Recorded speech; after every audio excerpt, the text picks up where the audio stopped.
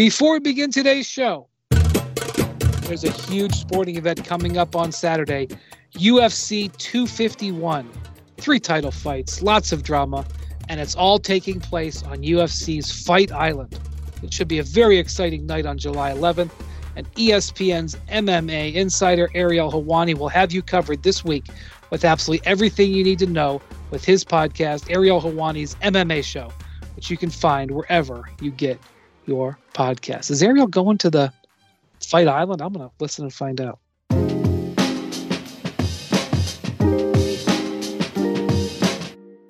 Hello and welcome to the Hoop Collective podcast. We are talking about the NBA. On Sunday night, you will hear this Monday because the first thing you do Monday morning is listen to your brand new Hoop Collective.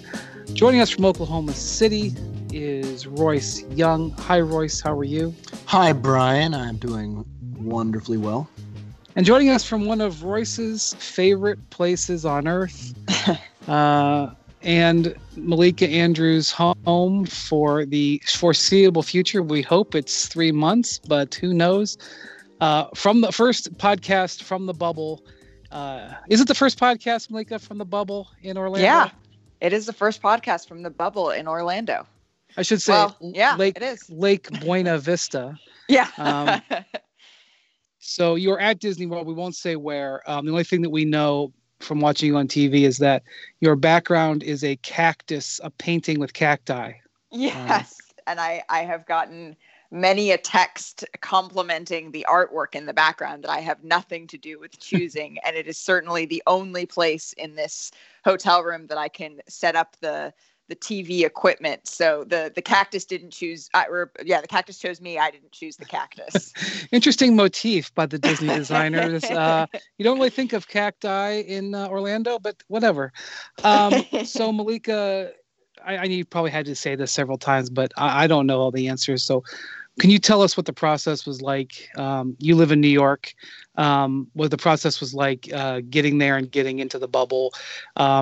And I imagine, we have players who listen, and I imagine the players are going to be interested to hear this because they're about to go through this in the next week.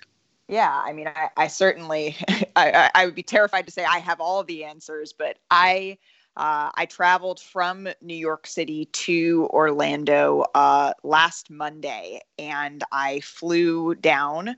The wonderful folks on the airplane made sure everyone was wearing a mask. There was no one who was sitting next to each other on the airplane. There was at least one seat between every passenger.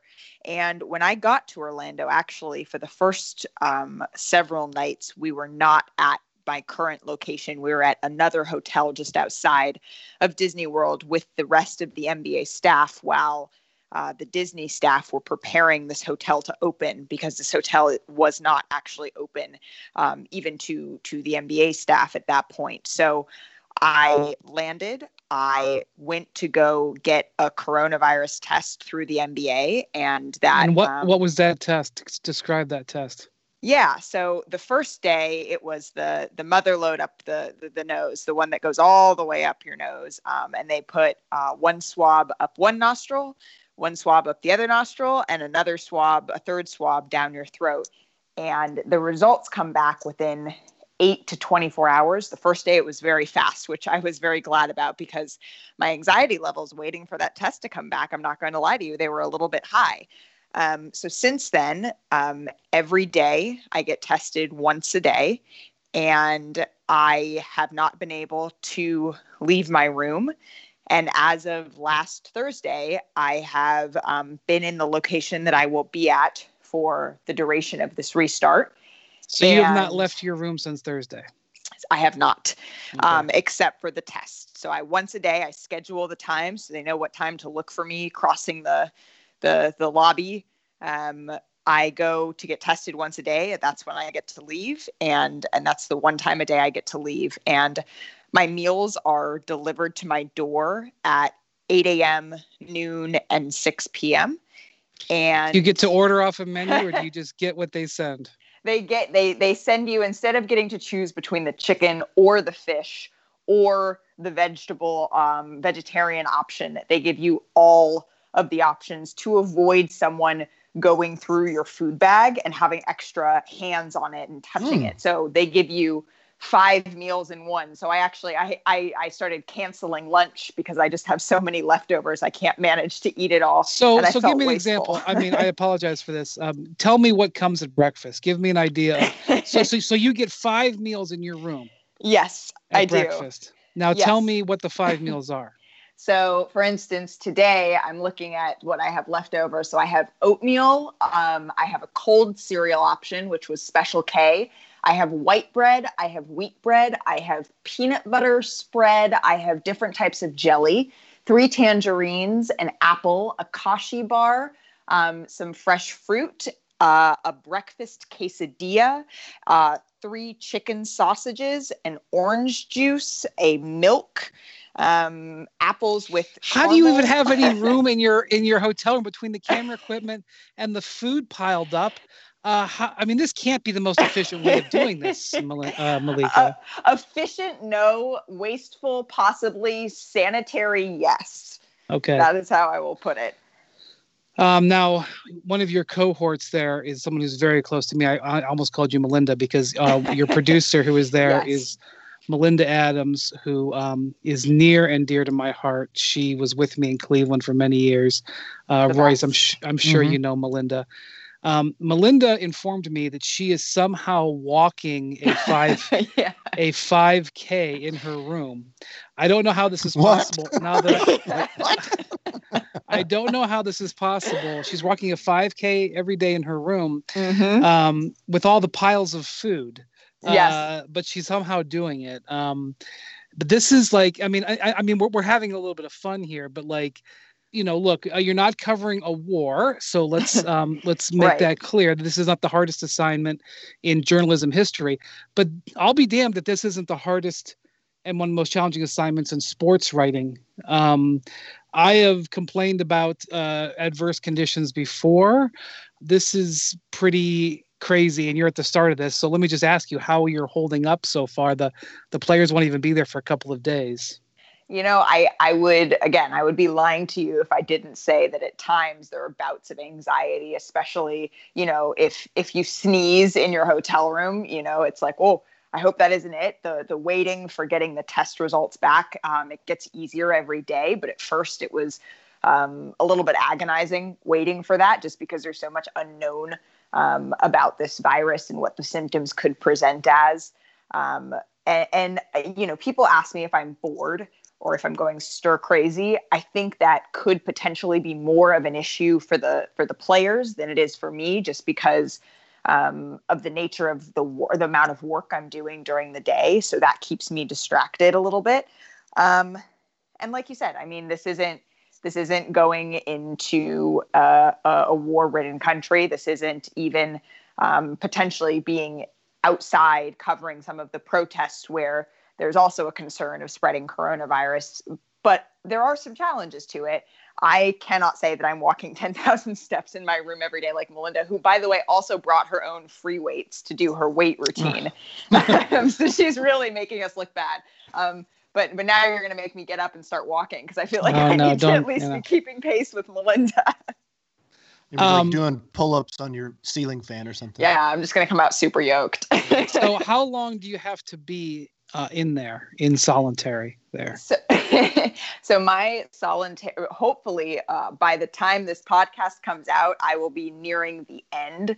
The plan is, granted, that I have one more negative test. I'm waiting for my results from today, which I get an email that pops up sometime overnight, usually, that says your results have come through. And that's a good thing because they would call you if it was a positive result. So if I get a 7th green dot, I have a bunch of little rows. It looks like a caterpillar in the app of green dots that correlate with a negative test each day. If I test negative today, my quarantine should be up on Monday. And I'm wearing a green band on my right wrist that signifies that I'm in quarantine.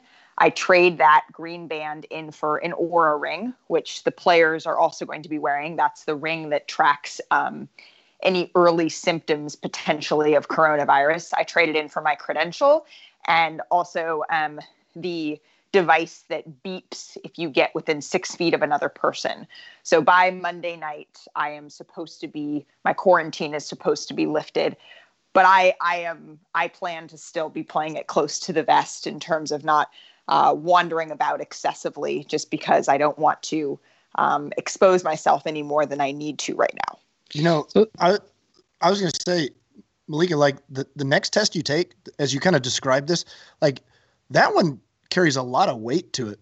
Now that I think about it, because all right, Royce, you tested negative already. Take it easy. She needs to go to sleep. I need to sleep tonight. But I mean, but the point is it wouldn't be on you at all. It would be a break in the bubble somewhere. Like you showed up negative, you passed that one, so like right. that one's like a critical test.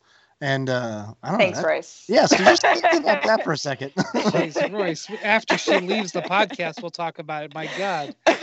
I'm just sitting here thinking about that. Like that's the first big test for the whole NBA. So the players, when they arrive starting on Tuesday, they're going to arrive Tuesday, Wednesday, Thursday, if I'm not mistaken. Correct.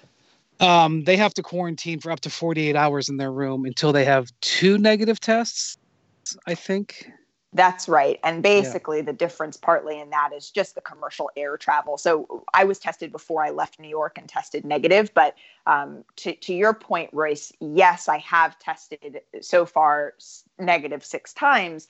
But the scary thing about this virus, right, is that it can take several days for, if I did, heaven forbid, contracted on the plane, it would take several days for it to show up. So really, it may not necessarily be a breakdown in the bubble. Correct. That's right. Hopefully we're not even going to cross that bridge because we're never going to get to it. But yes, that is right. So the daily test that you're having, which I assume the players will have too, that is not the big nasal swab, right? That is something else. It is. Now it's less of the nasal. So the first day was the big nasal swab where they went all the way up your nasal cavity. Now they just go up about an inch. And then they also go down your throat every day. Terrific. So, Malika, in all seriousness, I have admiration for you taking on this assignment. I would not do it. So I admire it, and we wish you the best of luck. And you are really doing great work for a lot of fans. So you're going to be one of the very few people that are going to be in there. And, your coverage is going to be spectacular and important and vital and special for the next few months. So we really appreciate it. I'm not just saying it, I really mean it. So, thank you, first off. But, obviously the last few days have been unsettling with 5 teams now. The Bucks closed their facility today. There's 5 teams that have either closed their facility fully or partially. And, I have to wonder, I was talking to somebody in the Raptors camp. The Raptors have been in Naples, I think, for almost 2 weeks now, or a little over 2 weeks. And they do not have a positive test yet that we know of. All of their players are there. And, Tim Bontemps talked to some people there and wrote about this the other day, about how they've sort of fallen into routine at Florida Gulf Coast. Serge Ibaka spoke on I think it was Friday or Saturday. And I think it was Friday. And Serge talked about how the team is developing some great camaraderie. And the Raptors had to go because just the issues of getting across the border. We have positive tests on many teams. We have positives in their facilities causing them to shut it. Malika, do you think that the Raptors may have actually oddly benefited? I mean, it's got a hold, right? But maybe they benefited from this circumstance as they've avoided this problem and are building some camaraderie at this point. Yeah, I mean, I don't want to count the chickens before they're hatched, but that's definitely something that I've noticed as well. And I received a text from someone within the Raptors organization tonight after the news that the Milwaukee Bucks have shut down their practice facility came out. And every time, this person told me that every time they see another facility shut down, they get a little bit nervous, because it's sort of like, are we, we're having such good luck. When is that going to run out? And they don't want that luck to run out. But it's interesting, right? Because you see some players who have tested positive use language like, I tested positive since I got back into market. So that would suggest that there's some tension there over whether or not they thought it was a good thing to come back to market. And Sean Marks with the Net said that there was a brief discussion about whether or not that going back to have a training camp or even individual workouts in market was going to be the best option. And ultimately they trusted the league when they made that decision. But as Spencer Dinwiddie had tweeted at one point, hindsight is 2020. And perhaps that means that it would have been safer to put everyone in a bubble sooner. But some medical experts at the league consulted with said that wouldn't necessarily be the case, and they're learning about it in real time. Well, Royce, that's difficult. The difficulty is Florida's cases are surging, and you can't build the bubble until you get everybody healthy, so to speak. So you couldn't have just said, okay, everybody report to Disney World, because he would have had people who were positive reporting to Disney World. Yeah. So they had to create they had to sort of, I hate to use this terminology, but weed out the positives to try to get everybody isolated. But maybe there was something to the idea of bubbling before the bubble, because it's been choppy, the results. Yeah, I would say this though, and this is something that, as harsh as it may sound, this is kind of all going according to plan though in reality, because it's about trying to, I think everybody realistically within the NBA, Brian, as I'm sure that you heard so many people say, is they expected positive would come back, with just an extremely limited number, because whether it's players like Malika said, coming back into market and going through workouts, exposing themselves on flights and grocery stores and their cities where they were staying at the time, like they're also living their lives. I mean, and they're exposed to the virus just in the same way anybody else is. It's not like these players are completely self-isolating for an extended period of time. This is something multiple team employees and league executives have kind of made the case that I've heard from them, is that, it's this kind of weird situation that there's a lot of people that are looking at positive cases on teams, or they're looking at Florida's cases rising. And in reality, I don't know that it affects the NBA plan all that much, because for example, Buddy Hield, who will be in the bubble, tested positive.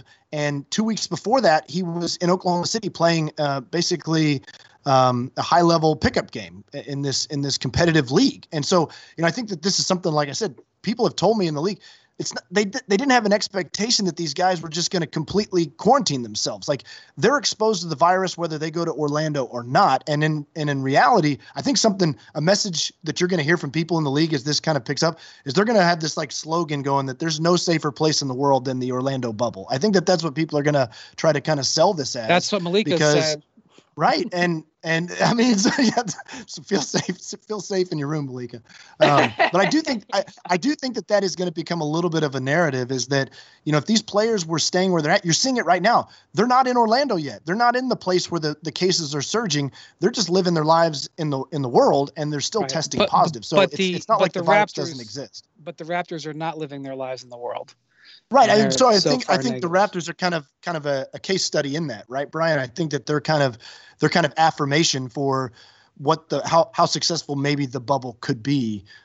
Because again, I mean, look, nobody's downplaying the severity here or the concerns and the health concerns for all the players showing up in Orlando and having to kind of embark on this. But what you want to feel is like that it's gonna work. And I think that there is a lot of optimism that it can work, even with kind of the elements happening around it.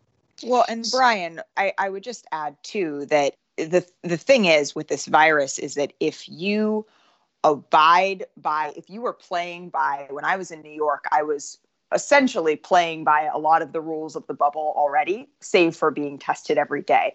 I was staying inside. I wasn't leaving my apartment. So if that is the confines within which these players are working, they potentially would be testing negative anyway. When you take this Raptors team and you put them in an unfamiliar environment where they're not necessarily tempted to go out or do anything anyway, that inherently brings those test levels down too. So if you were talking about players who just go to the practice facility, get tested, go home, potentially we wouldn't be seeing this surge in cases. And that could happen. That could happen anywhere. There's not surge, there's positive tests, and that can happen anywhere. And so really this bubble also, there's an individual accountability that has to happen in order for it to be successful. Just from being down here, like I said, not leaving the room when you don't have work that needs to be done, whether that's in the gym or on TV or elsewhere.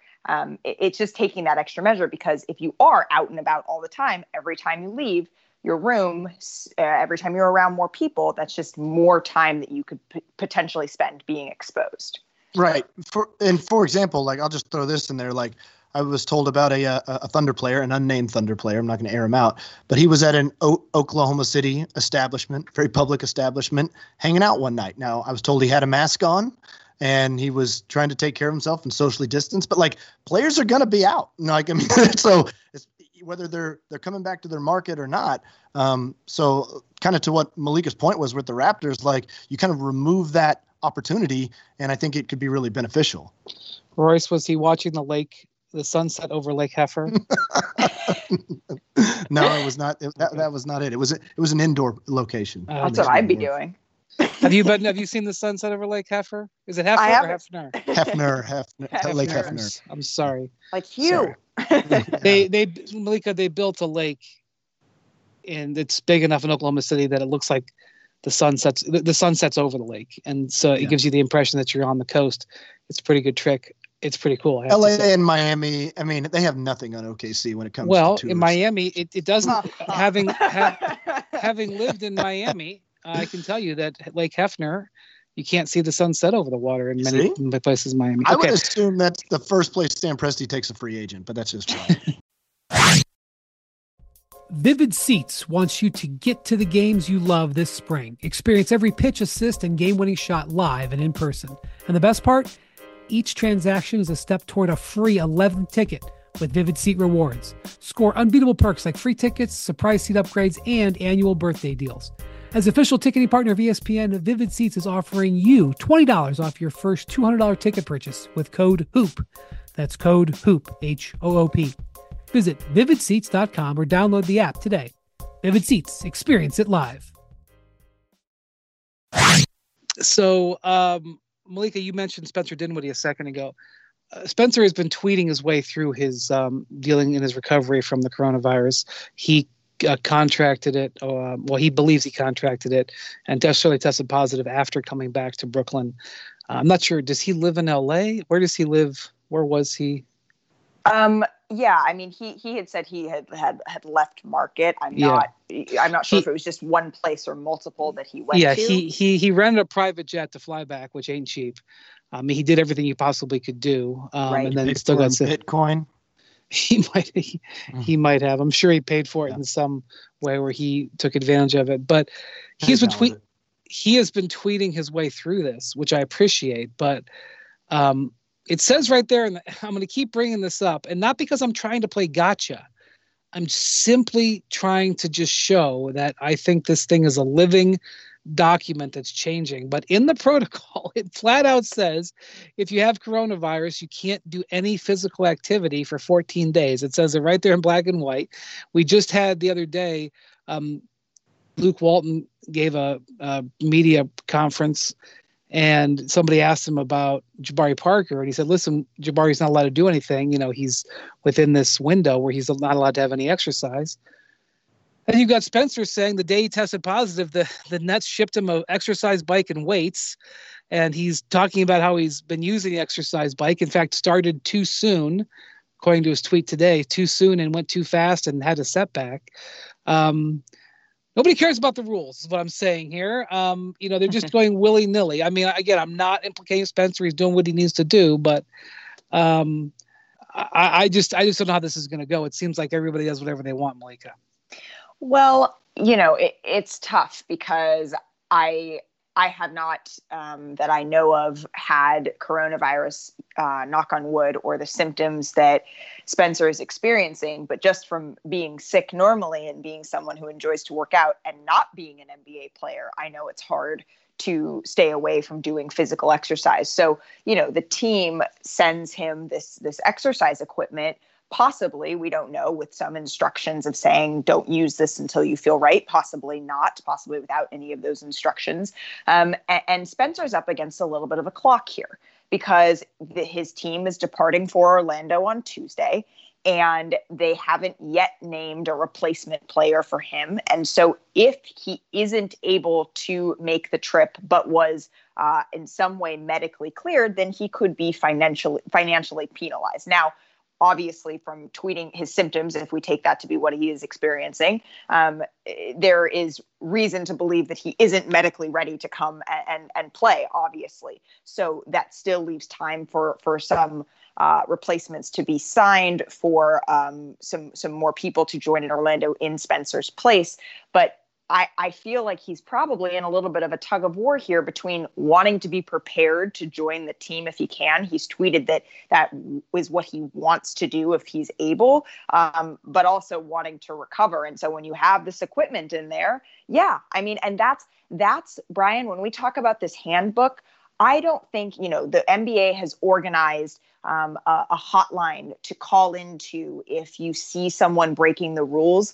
But that's the intentional breaking of the rules in many ways. And what I've come to see being down here is it's the unintentional breaking of the rules that can also potentially lead to problems. It's the human errors. It's the human instincts of when you're on the phone and someone can't hear you, you want to take your mask off so they can hear you better. You have to avoid it. You have an itch on your face and you haven't washed your hands in a while. You want to scratch your nose. You have to avoid it. No one's going to call in those sorts of things, right? It's little things that you just do in an instant and then realize, oh, snap, that's actually something that could expose myself or other people or make things worse. That's the holes in the rule book that I actually think could potentially be equally as concerning, if not more concerning, than the willful, people talking about, oh, are they going to go to each other's rooms or try to have people sneak in, this, that, and the other. That's one thing. Dealing with that is one thing. It's a completely other thing to probably with good intention, send your players exercise equipment and have them want to test it out because they just want to get back on the floor so bad.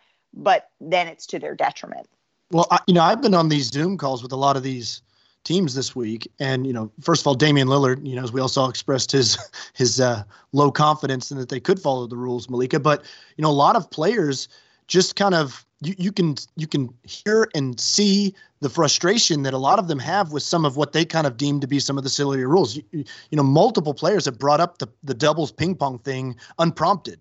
And it's like, it's kind of like their example for how they feel like the rules are, they acknowledge, while we understand why they're there and what they're necessary for, they also can't kind of rationalize. So wait, I can't stand next to somebody and play doubles ping pong, but I can set a screen on them or, dive on the floor and wrestle with them for a loose ball.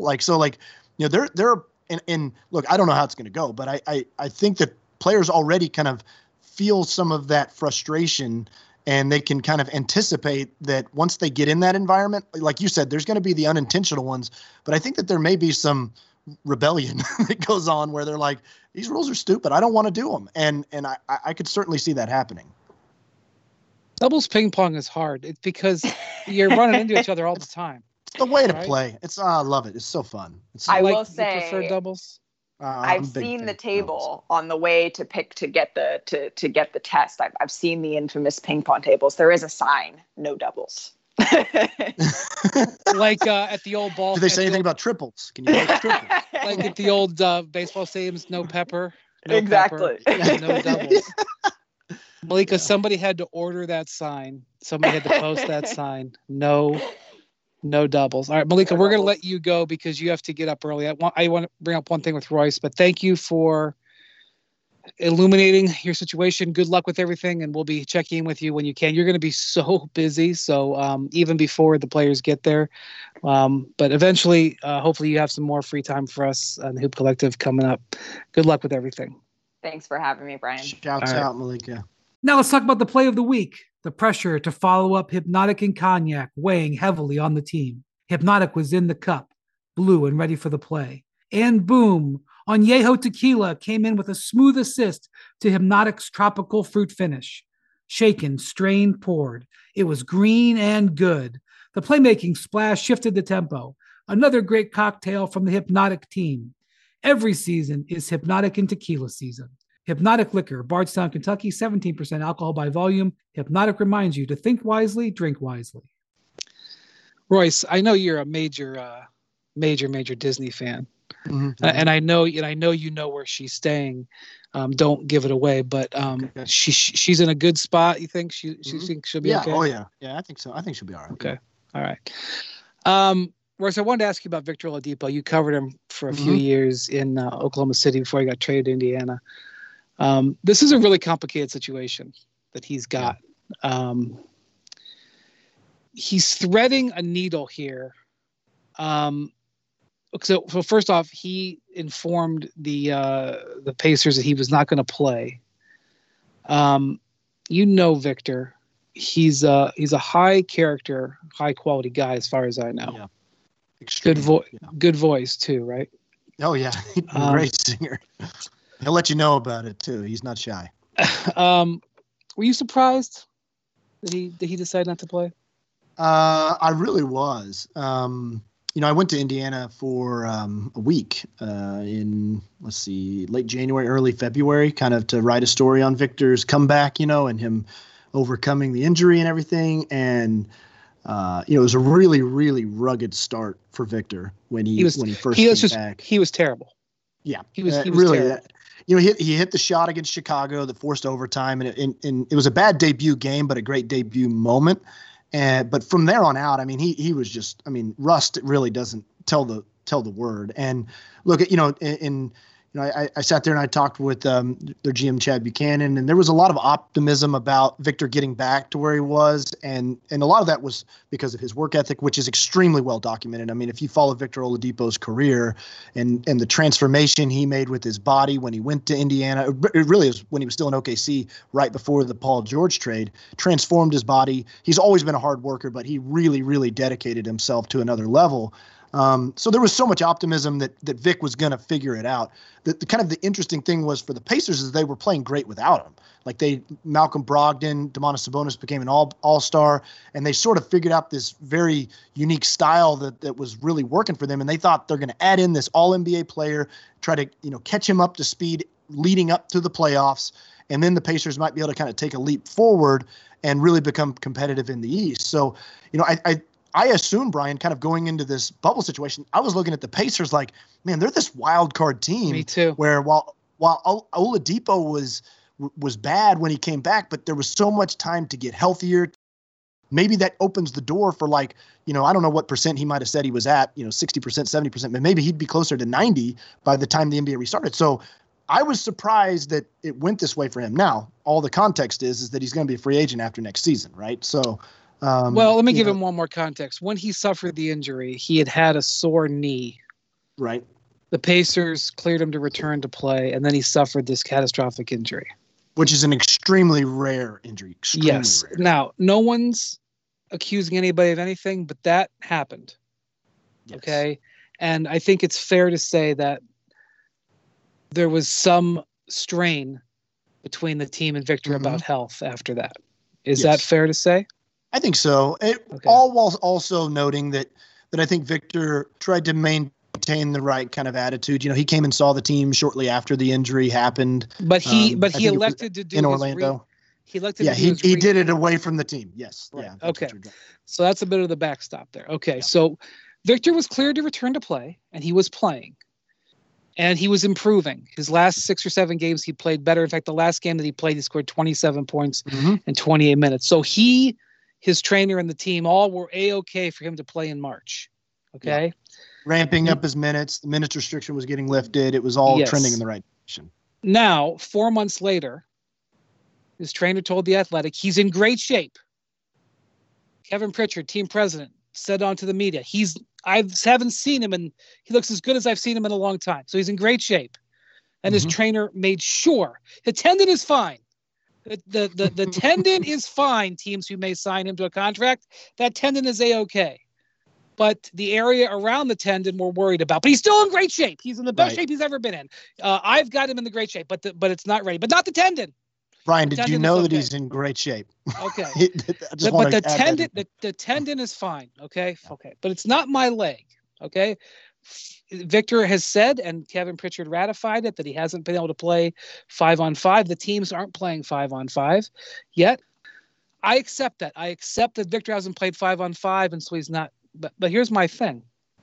It's 6 weeks before the playoffs. Yeah. And Victor is going with the. And I mean, here, by the way, if he had said, "Hey, I'm not crazy about this COVID. I'm worried about it. I'm worried about my family. I'm not going," like we've had a number of players do, I'm like, "Listen, man, I get it. I'm worried about it too. I'm not in Orlando. I didn't go. I'm not going." But he didn't say that. In fact, he's going.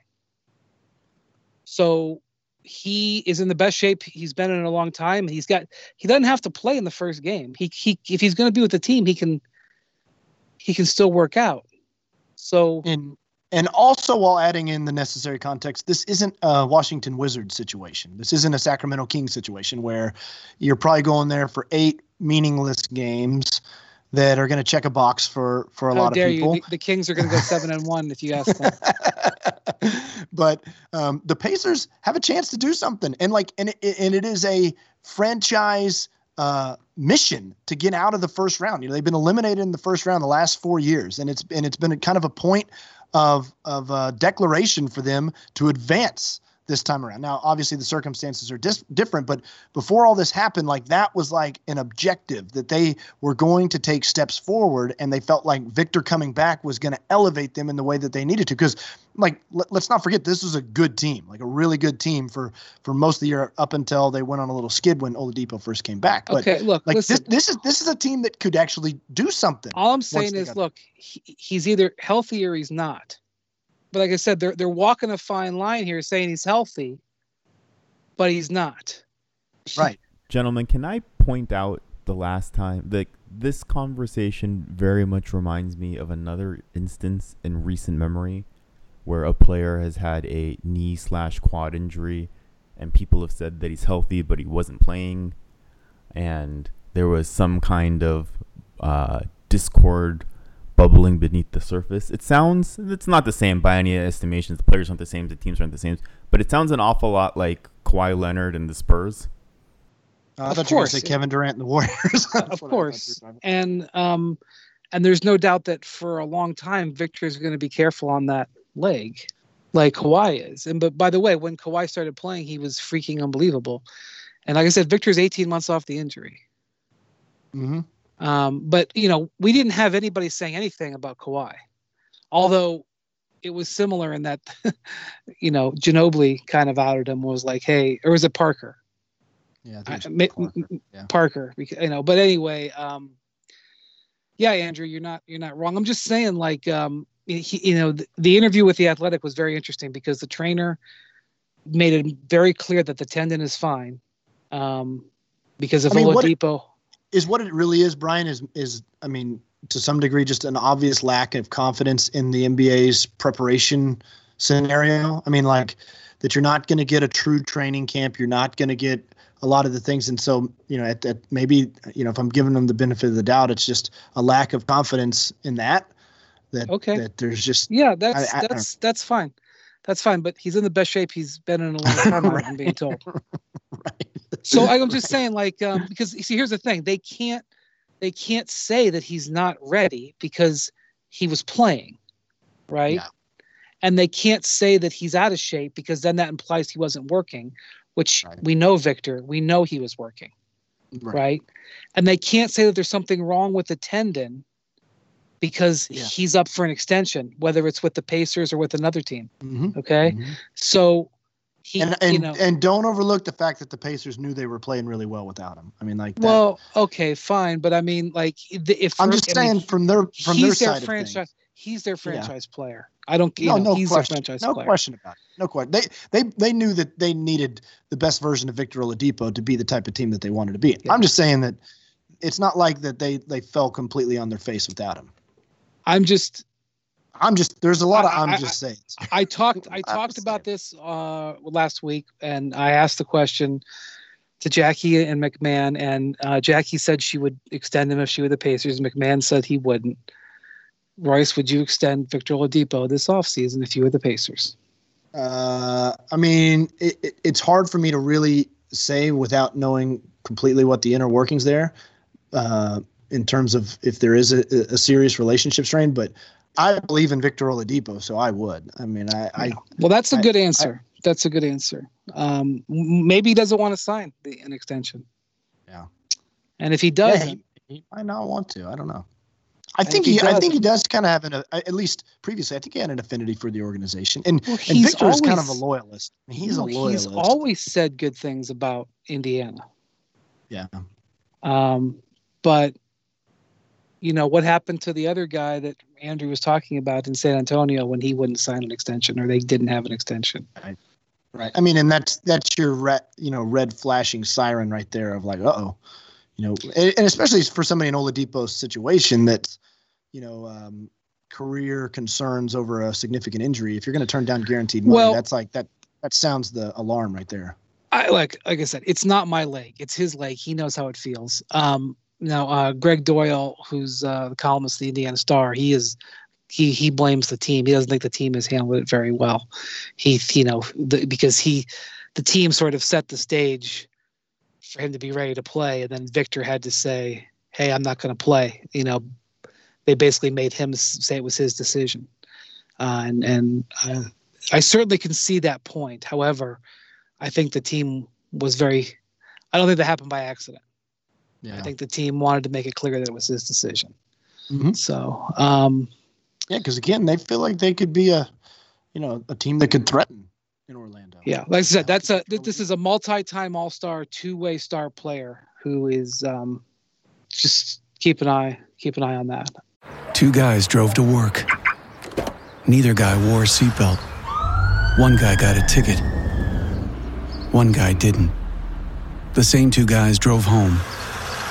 One guy wore his seatbelt. One guy didn't. One guy made it home. The guy not wearing his seatbelt didn't. Don't risk it. Click it or ticket. Paid for by NHTSA. So before we go, the team that you cover mostly, you cover a lot of teams for us, but the team you cover mostly is the Thunder. I believe the Thunder have avoided a positive test that we know of to this point. Is that correct? Zero so far. Yes, 0 so far. So knock on wood for the Thunder. Danilo Gallinari, who was one of those guys who we weren't 100% sure what would happen because he is an unrestricted free agent and in line for he's made a lot of money in his career, right, but he is in line for a big contract, I would think. We saw Davis Bertans say, no, I'm not going to do it. Danilo, I think you reported, is ready to go. Yeah. Which is, I think that is a good illustration of, I think, where players' minds are at, again, when it comes to team circumstance going to Orlando. I think Danilo Gallinari feels like his team is, has a chance to do something. I think Davis Bertans realistically looked at the situation and said, nope, I don't think that's worth my time. They signed Lou Dort to a team-friendly contract. Yeah, the Hinkie special. Yes, very good maneuver, I thought. Let me ask you this, just on Gallinari though, Brian. I mean, we haven't. I think 2 or 3 weeks ago there was kind of this. It was almost like how many players are going to opt out, and then you hear about guys like Gallinari that were kind of on a list of like, okay, he's 30 years old, unrestricted free agent. He kind of makes sense to opt out, and he was like, nope, never considered it. I was always going to go. Are you kidding me? Or have you been a little bit surprised, but that's been the mindset a lot of players have taken? I thought there would be more players opt out, and let me just say that not everybody's in Orlando yet. Yeah, that's true. Fair point. I think there's still some guys sitting on the fence. Bradley Beal, as far as right now that I know when I'm speaking here, he's still on the fence. Again, team circumstance would play a factor there. Right. Although the way the Nets are going, as I said, the Wizards could make the playoffs out of this. But true. True. So. His teammate put the bubble together. Yes. Chris Paul, Adam Silver, and Bob Iger, who is my boss, chairman of the Disney company, put this bubble together. So look, every player's got to do what he's got to do, but that's play some factor, doesn't it? If the captain of your team says, "Hey, listen, guys, we're going to be safe." Yeah, I'm sure he's expressing a lot of confidence there. And Gallinari said that, and Shea Gilgeous-Alexander, who we talked to a couple of days before that, talked about how often he talked to Chris and how kind of confident Chris was, and the advantage of being able to go directly to him and get an update on where things stood. And I'm sure that certainly had to play an influential role in some of these guys feeling pretty good about it. I thought Miami was a very dangerous team. Now we have word that they've got 3 guys positive and have shut their facility down, and so that's worrisome. But I thought Miami was sort of a lurking dangerous team in the East, and I feel like Oklahoma City is the lurking dangerous team in the West. I think Oklahoma City thinks Oklahoma City is a lurking dangerous team. There's a lot of confidence. They think that they're. I don't think that they're putting themselves on a pedestal with like the Lakers or Clippers, but I think that when they look at some of those other teams around them, they feel like that they're going to Orlando with kind of a clean slate and feel pretty good about themselves. They feel like that they're going to be able to kind of regather the momentum that they had during the season, and that there's fewer questions about who they're going to be showing up in Orlando. They kind of feel like that they kind of have an idea already. Yeah, that's a good point. Yeah, I think Dallas is somewhat interesting. They still have a couple of holes on that team, but they got a guy who could catch fire, right? And it looks to me like he came back, but Utah is going to be a question mark. Houston, I think, is a question mark for various reasons. Denver's a question. Their best player lost 35 pounds. Their best player, again, as far as I know at this moment, is not in the country. Now, right. When we have a report on Monday that he is in the country, but he is not in the country until I know he's in the country. But of course, look, there's not a game till July 30th. If he doesn't make it there this week, it's not the end of the world. But yes, we have an uncertainty a little bit with Denver. But even if he makes it, we're assuming Jokic is going to be like a better version because he's slimmed down, but I don't know that to be true. I have no idea. I have no idea what it's going to be. It's like, I don't know. I don't know if you follow pro golf at all, but yeah, of course. Bryson DeChambeau driving the heck out of the ball, man. He won again today. Comes back from the quarantine like up 35 or 40 pounds and swinging like 15 miles an hour faster, and he's routinely hitting 370-yard drives, and like he won today, and he's threatened every tournament he's been in. Like he's like he waited for a green to clear on a 399-yard par 4 today. He was like, I need that. Yeah. I need everybody off that one. Yeah. And I do think it's funny though, as a quick golf comment, that everybody's like, oh, he's changing the game. I'm like, I got news for you. Hitting the ball long and straight has always been. Did we forget about Dustin not changing the game? But anyway, that was a guy who on the PGA Tour made a physical move in the 3 months off, and it has immediately changed the nature of the game. Jokic has made a physical move, although now that he's been sick, I just don't know what that's going to all equal out. So yeah, we'll see, but we'll keep an eye on Oklahoma City. All right. Thank you, Royce. Thank you to Malika, who joined us from the bubble. Thank you to Andrew, who's always valued. And thank you to Troy Farkas in Connecticut for putting this together. We appreciate you listening. Everybody, please stay healthy. We'll talk to you later in the week.